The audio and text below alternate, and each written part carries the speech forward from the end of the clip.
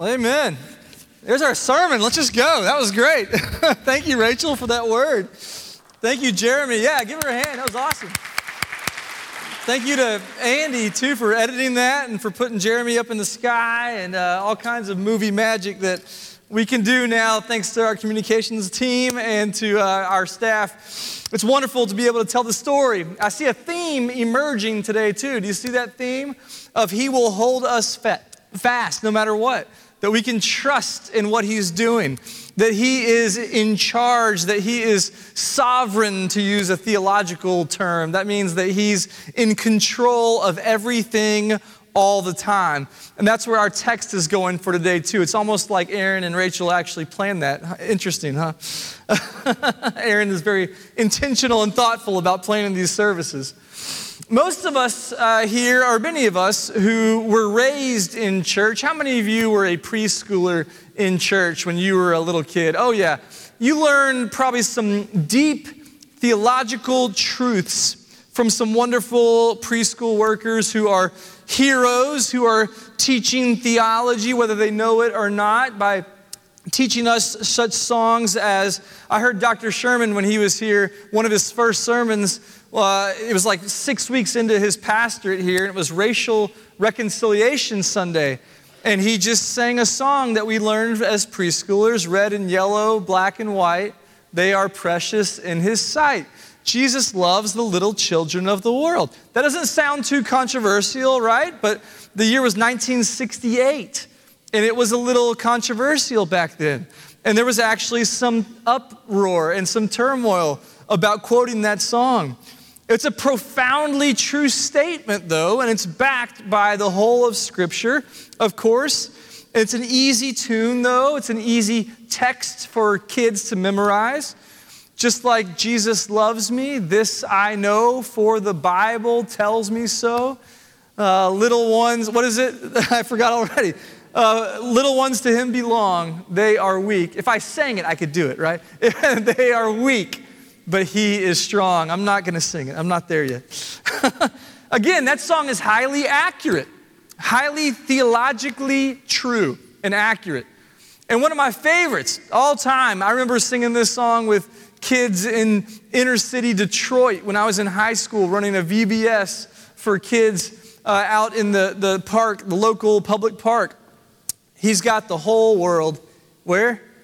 In His hands, right? He's got the whole world in His hands. He's got the whole world in His hands. He's got the whole world in His hands, right? That was almost singing. Had a little pitch to it. It's true. God has the whole world in His hands. I'm so grateful for our longtime preschool and children's workers like Jack and Drew-Ann Freeman. Jack brings his little mandolin and plays it, and the kids just love it. My kids have been through there. And Jeff and Betsy Castleberry and Betsy and Lil's mom, Sue, who worked with preschoolers for so long. Lil told me this morning that when Sue was dying on her deathbed, they surrounded her and they sang, He's got the whole world in His hands, with their mother as she transitioned from this life to the next. Because that was a song she had sung for so many years to so many children, and yet the truth remains that God holds the whole world in His hands. And that's the theme that we're going to this month. Go to that title slide, Gabe. We're talking about the Lord of the nations. We're talking about how God is in charge of all creation. Ben, go to that title slide, please. You got that? I bet you do. There, no, the title slide that says Lord of the Nations, God of the Nations on it. This is Ben's first Sunday. Y'all give him a break here running these slides. The reality is that God is sovereign over all the nations. It's not that one, Ben. Don't worry about it. Go back to the Woodmont one. That's fine. We're going to see His sovereignty on display in our text for today, Isaiah 13 to 20. We're not going to read the whole thing. There's a lot of terrible things in this text, okay? There's a lot of really brutal judgment passages that happen, and we're just going to fly through it, okay? I encourage you to go back and read it. We're encouraged to learn the whole counsel of Scripture. Wrestle with the violence that's in there. Is God unjust to dictate this kind of violence? No, He's not, because we know His ultimate goal is not to judge, it's not to punish. His ultimate goal is to save. and to redeem. And we'll see that over and over again in this text. We're going to see how the Lord directs the events of history to move creation towards his good, redemptive purposes. And as good as those purposes are, again, getting there is not a pretty process. Getting there is going to be messy and broken and violent. God's judgment is going to rain down on these nations of the world, including his own people. We're going to see in our text today how ruin and disaster would fall on 5 representative kingdoms, some of the superpowers of the day. Now you can go to that map, Ben. We're going to see that Judah is this pink kind of shape here. Judah is where Jerusalem is. This is the kingdom of David. This is where the faithful 2 tribes of Judah and Benjamin still remained. Then you have the northern kingdom of Israel, the blue kingdom. That's where the 10 tribes broke off and kind of seceded and said, yeah, we're done with the whole Davidic covenant thing. We're going to go do our own thing and make Samaria our capital. And then you have the ancient foe of Philistia over here on the west side. Then you have the ancient foe of Moab on the east side. And then you have, off the screen here, you can't even see, the mighty Assyrian Empire who's been marching west across the Fertile Crescent, gobbling up kingdoms as they go. And they are now threatening the kingdom of Damascus. That's Syria. We know that as Syria. And Israel tries to make an alliance with Syria against Assyria. And then you have Egypt down here off the screen as well, the ancient kingdom of Egypt. We're going to see how God judges all of those kingdoms and says, not so fast. All these kings are playing this power game, and God says, I'm the one who holds all the cards. We need to remember that God is working again this steadfast love out, not only for his children, but for all the nations. I think sometimes we get so narrow in our focus of America, of Nashville, of Tennessee, that we forget that our God is Lord of all creation. And how does God see the world? Well, remember John 3:16, for God so loved the world, the whole world, that he gave his only son, that whoever believes in him should not perish, but have eternal life. That's God's plan for the world. It's never his main purpose to punish sin. His main purpose, again, is to fix what's broken in our world. Therefore, we need to take the long view of history when it comes to both biblical history and our history to know that this is all going somewhere. That God is working out in his sovereignty all things together for the good of those who love him and are called according to his purpose. So I'm going to fly through these chapters just to give an overview and a sense of what's happening here and what the Lord is telling us through the prophet Isaiah. Let me show you just an outline of these chapters. Then we're going to look at 3 key choices that are presented to us. So you saw on the map where these different kingdoms are. The first kingdom that Isaiah is going to pronounce an oracle against is Babylon in chapters 13 and 14. Let's just skip the next one, Ben. Let's go on to the next one. Babylon is, as you know, Babylon becomes this ancient power that rises up and actually defeats Assyria. And God uses Babylon to punish Judah even later. But they're not going to be the end-all, be-all. God's going to judge Babylon too in their pride. The ancient kingdom of Philistia. Remember the Philistines and Judges? You get Samson who's killing Philistines with a jawbone. Remember that? They're an ancient foe. But God says, Philistia, I'm gonna end your rule and reign too. Go on to number 3 here, Ben. Let's just skip those texts. You're doing awesome, by the way. Thank you. Moab, the ancient kingdom of Moab on the east side across the Jordan River. God says, I'm going to destroy Moab once and for all too.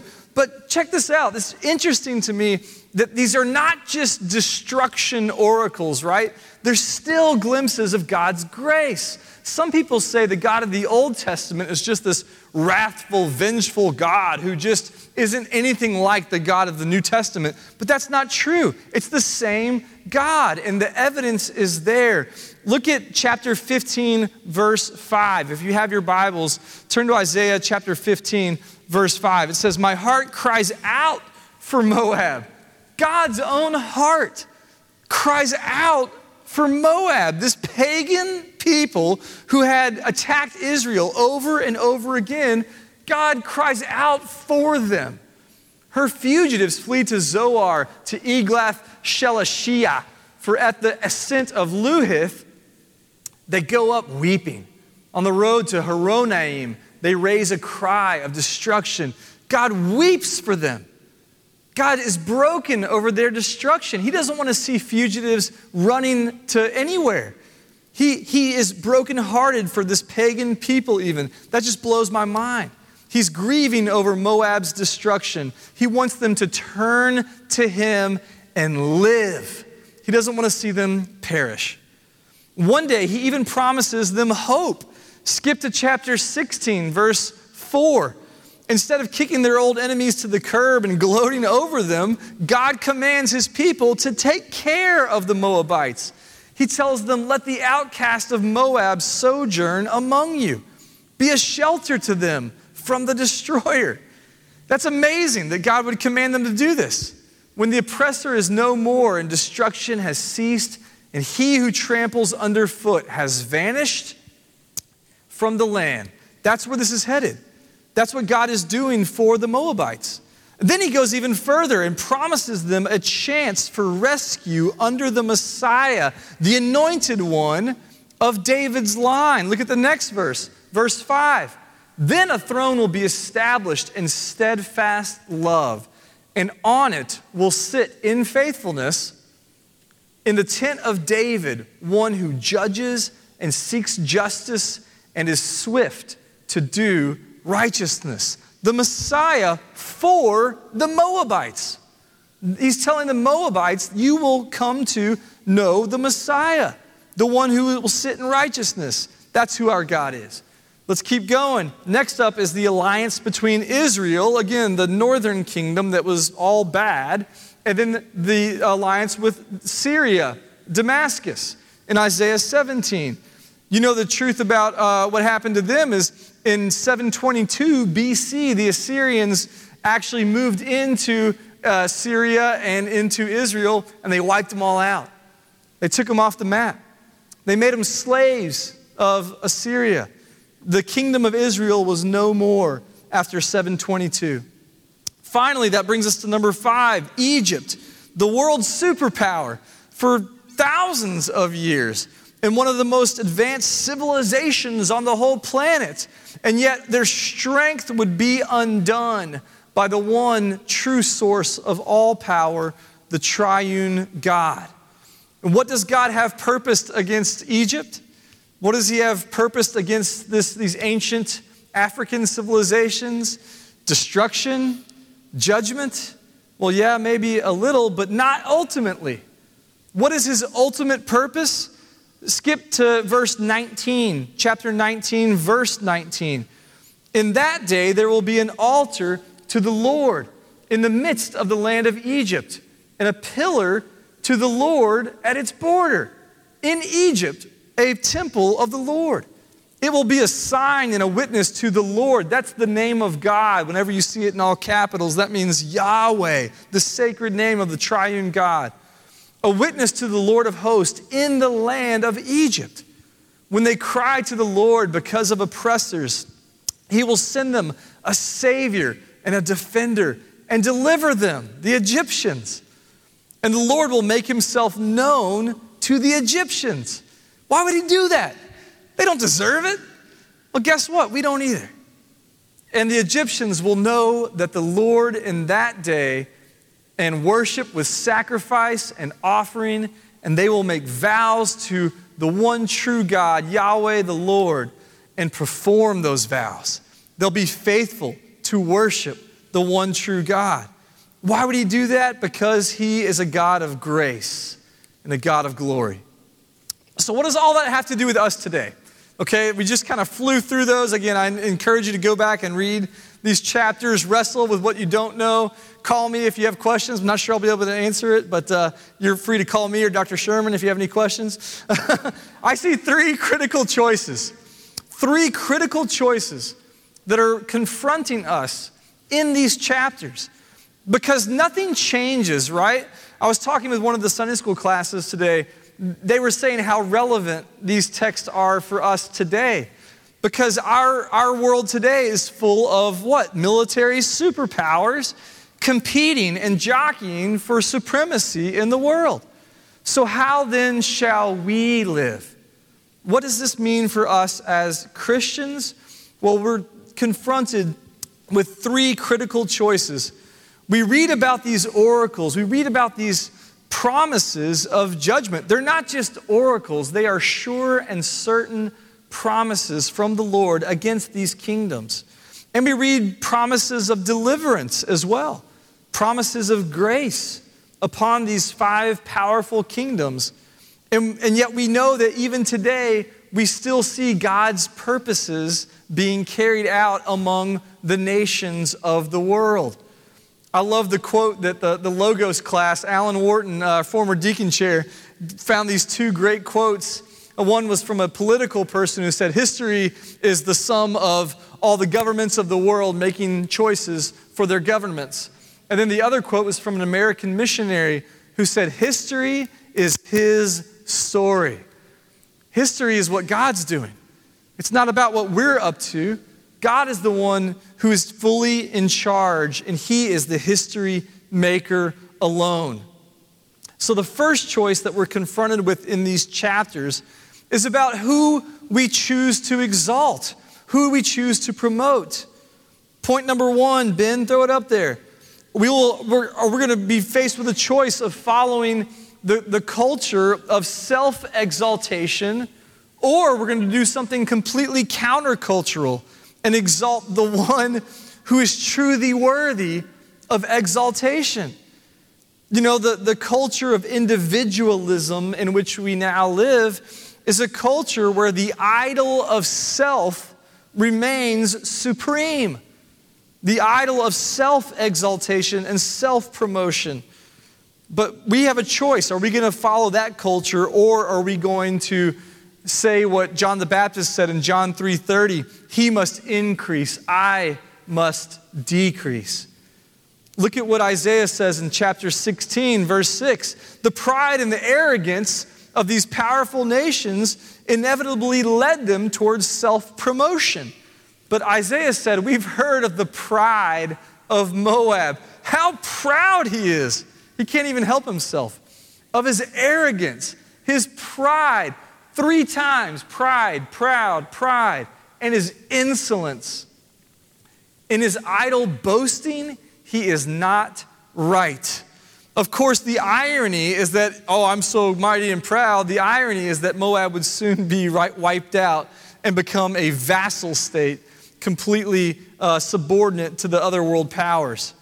Remember back in chapter 15, God promised that Moab was about to get attacked. He said they would be laid waste in a night. One night, their whole country would be laid to waste. But God longed to save them. Again, he promised them that Davidic Messiah, the one who would sit on the throne, 16:5. Remember 16:5, we just read it.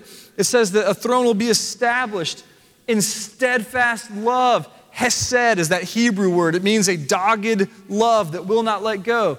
And on it will sit in faithfulness in the tent of David, one who judges and seeks justice and is swift to righteousness. Those are such beautiful terms. Justice, righteousness, faithfulness. We see all that. And then we see in verse 16, pride, proud, pride, insolence, idle, all these things in verse 16. The choice is before them. Will they face certain ruin because of their pride, or will they humble themselves and find a Savior who is faithful, who brings justice, who executes rightly for them and for the world? What will they do in that choice? That would require them, if they go to the Messiah, to humble themselves. They would have to bow down before the Lord Almighty, and they just couldn't bring themselves to do it, so instead they get wiped out. The same thing is true with the king of Assyria. In chapter 14, Isaiah talks about all these statements of the king of Assyria that scholars say are really pointing to Satan, the ultimate enemy, the one who is the most proud and the most prideful. Look at chapter 14, verse 13. You said in your heart, I will ascend to heaven above the stars of God. I will set my throne on high. I will sit on the mount of assembly in the far reaches of the north. I will ascend above the heights of the clouds. I will make myself like the Most High God. That's what kings do. That's what those in positions of authority are often tempted to do. That kind of arrogance is rampant today, not only for those in power, but for all of us. You know, the rapid rise of advanced technology, we shake our heads at 10 years ago. You know, I didn't have a smartphone 10 years ago. I got my first smartphone about 10 years ago. How much has changed in 10 years? We as a society continue to trend towards privacy and autonomy.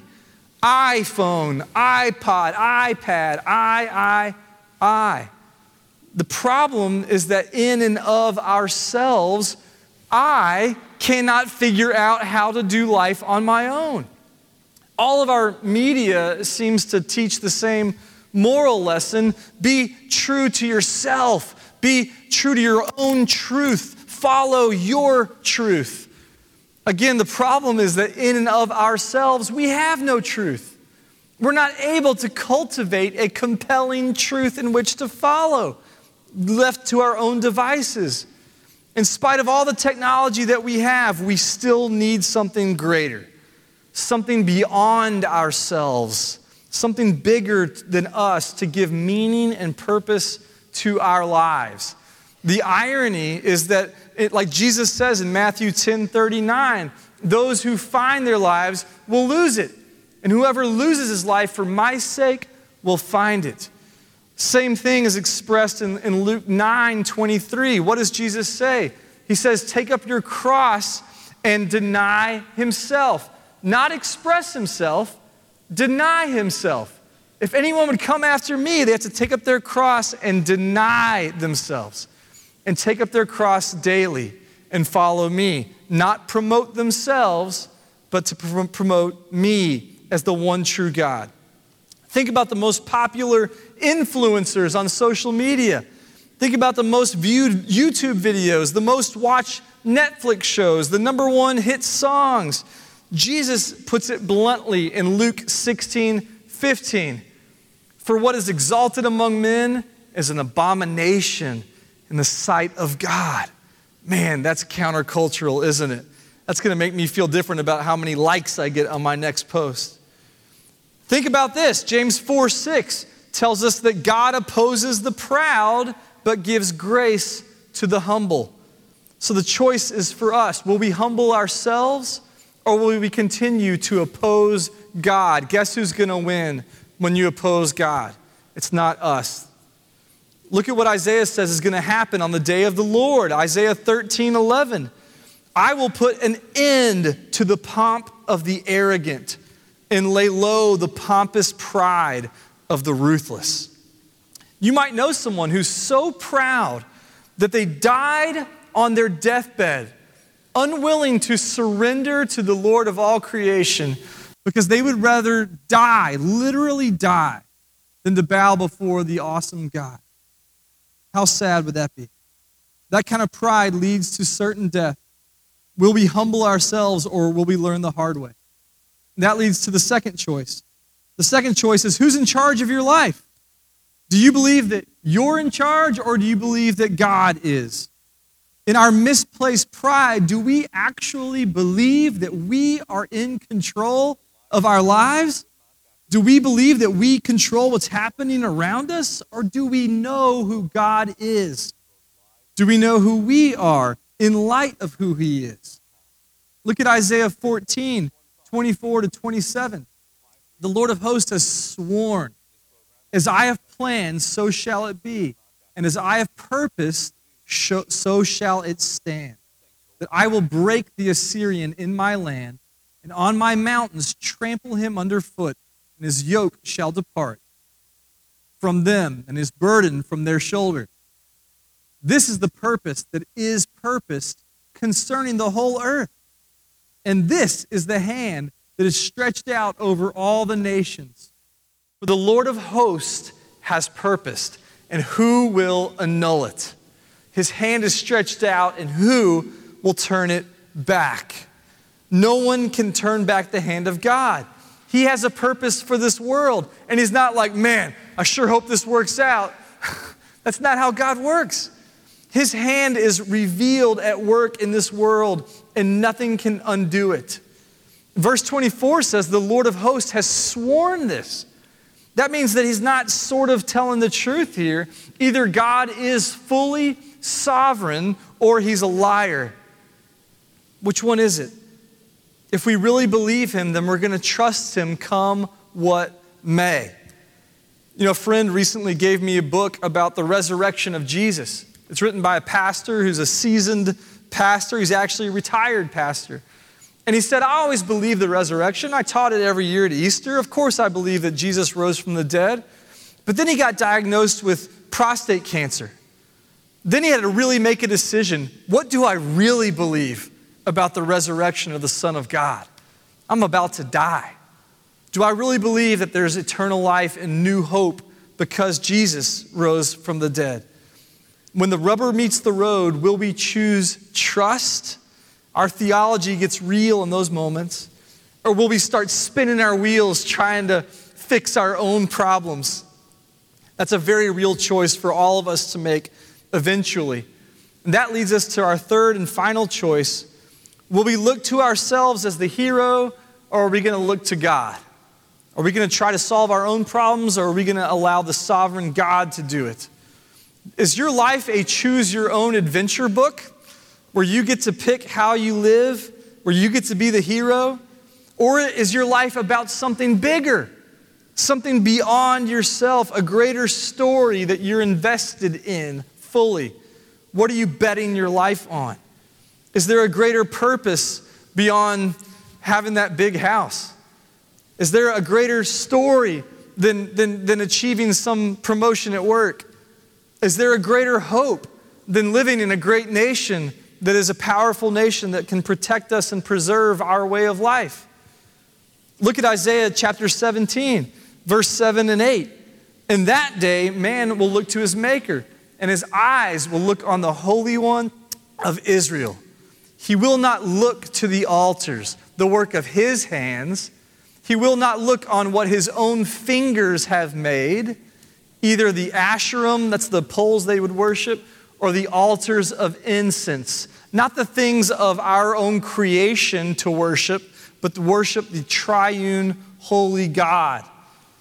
God is calling us to quit fixing our eyes on the little world that our hands have made and to focus on his divine hand at work in the world. You know, again, we're all tempted to create these little buffered selves, as Charles Taylor says. And teenagers learn this from a young age. You know, I was a youth pastor for 12 years, and I was told this finally, that teenagers know everything. They do.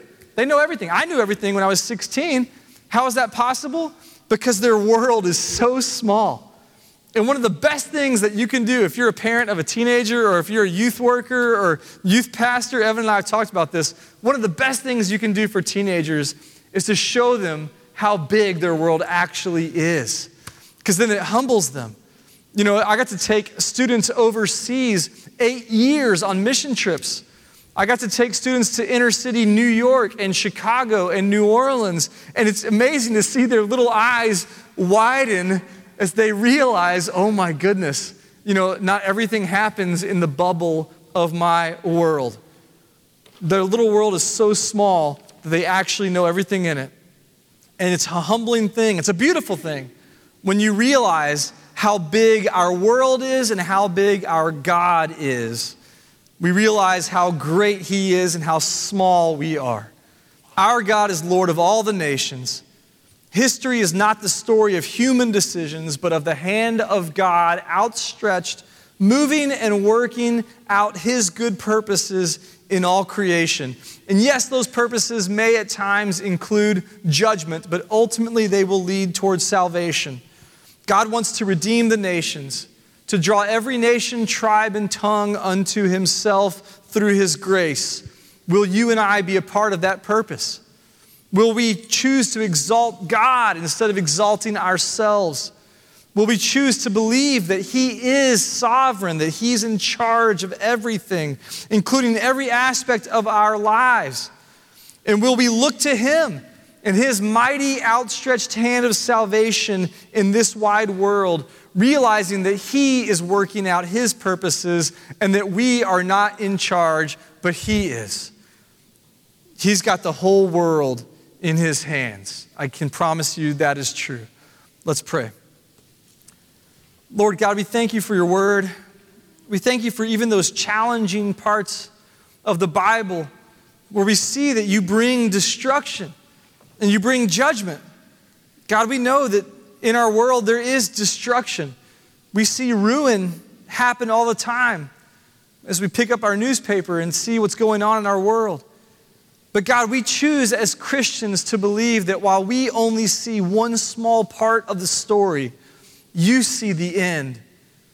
We're looking at a mosaic from 3 inches away, and God, you're the one putting the tiles in place. God, may we deepen our trust in you. May we learn to fully surrender and let go. Quit trying to spin our wheels, trying to solve our problems on our own. And remember that you are sovereign over all. May we renew our faith in you, O God. Grant us more faith. Forgive us our lack of faith, O God. Help us to trust you more. Oh, for grace to trust you more. We know it is so sweet to trust in Jesus. May we learn how sweet it is. May it be like honey to our lips as we trust you with every decision, with every aspect of who we are and in our lives. We pray this in the powerful name of Jesus Christ our Lord. Amen. We're going to have a time of response now, and it's for everybody here. Maybe you've been trying to fix your own problems so much and it's wearing you out and you're tired. I have friends that are just exhausted. Jesus says, come to me, all you who are weary and heavy laden, and I will what? Give you rest. For my burden is light and my yoke is easy. Maybe today you need to come and lay down your burden and take up the yoke of Christ. That means all that he is, fully surrendering who you are to him. Yes, there are problems that are going to require some work and some effort on your part, but it is God who wills and works in you and through you to carry out his good purposes. Will you allow him to work in you? Will you lay your head down at night, trusting that it is him who holds you fast, that he will keep you and preserve your life until the next day, and that he will wake you in the morning ready to do his will? It's not easy to live a life of trust. I don't know about you, but I don't like riding in the car with anybody.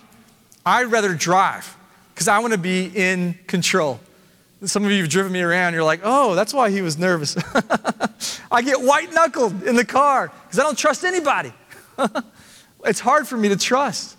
Will you and I lay down our fears and fully let God have the wheel? Jesus is not your co-pilot, by the way. Jesus is driving. Will we get on board and let him take us where he wants to go? Or will we insist on being the one driving?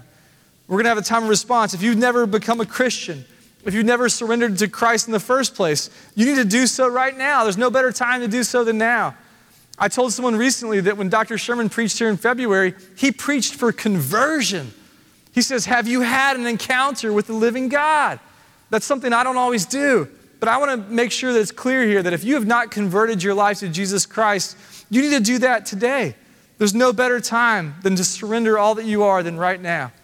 I also want to say that if you are not a member of a church, we believe in being part of a family of faith. And I mean a family that cares for one another, that loves each other with compassion, with clarity, and with community. If you want to be a part of what God's doing at Woodmont and join Woodmont, I encourage you to come and talk to me about it now. Maybe you've never been baptized and you want to follow Jesus' example of showing an outward symbol of the inward reality of your new birth. Whatever it is that you need to do during this time, I'll be up here at the front if you want to talk, if you want to come pray at the altar. Put your mask on. We won't have to do this for long, I hope, with the mask. But we are loving each other, loving our neighbors, and this is a great time to surrender to God once anew all that you are. Let's stand and sing our hymn of response.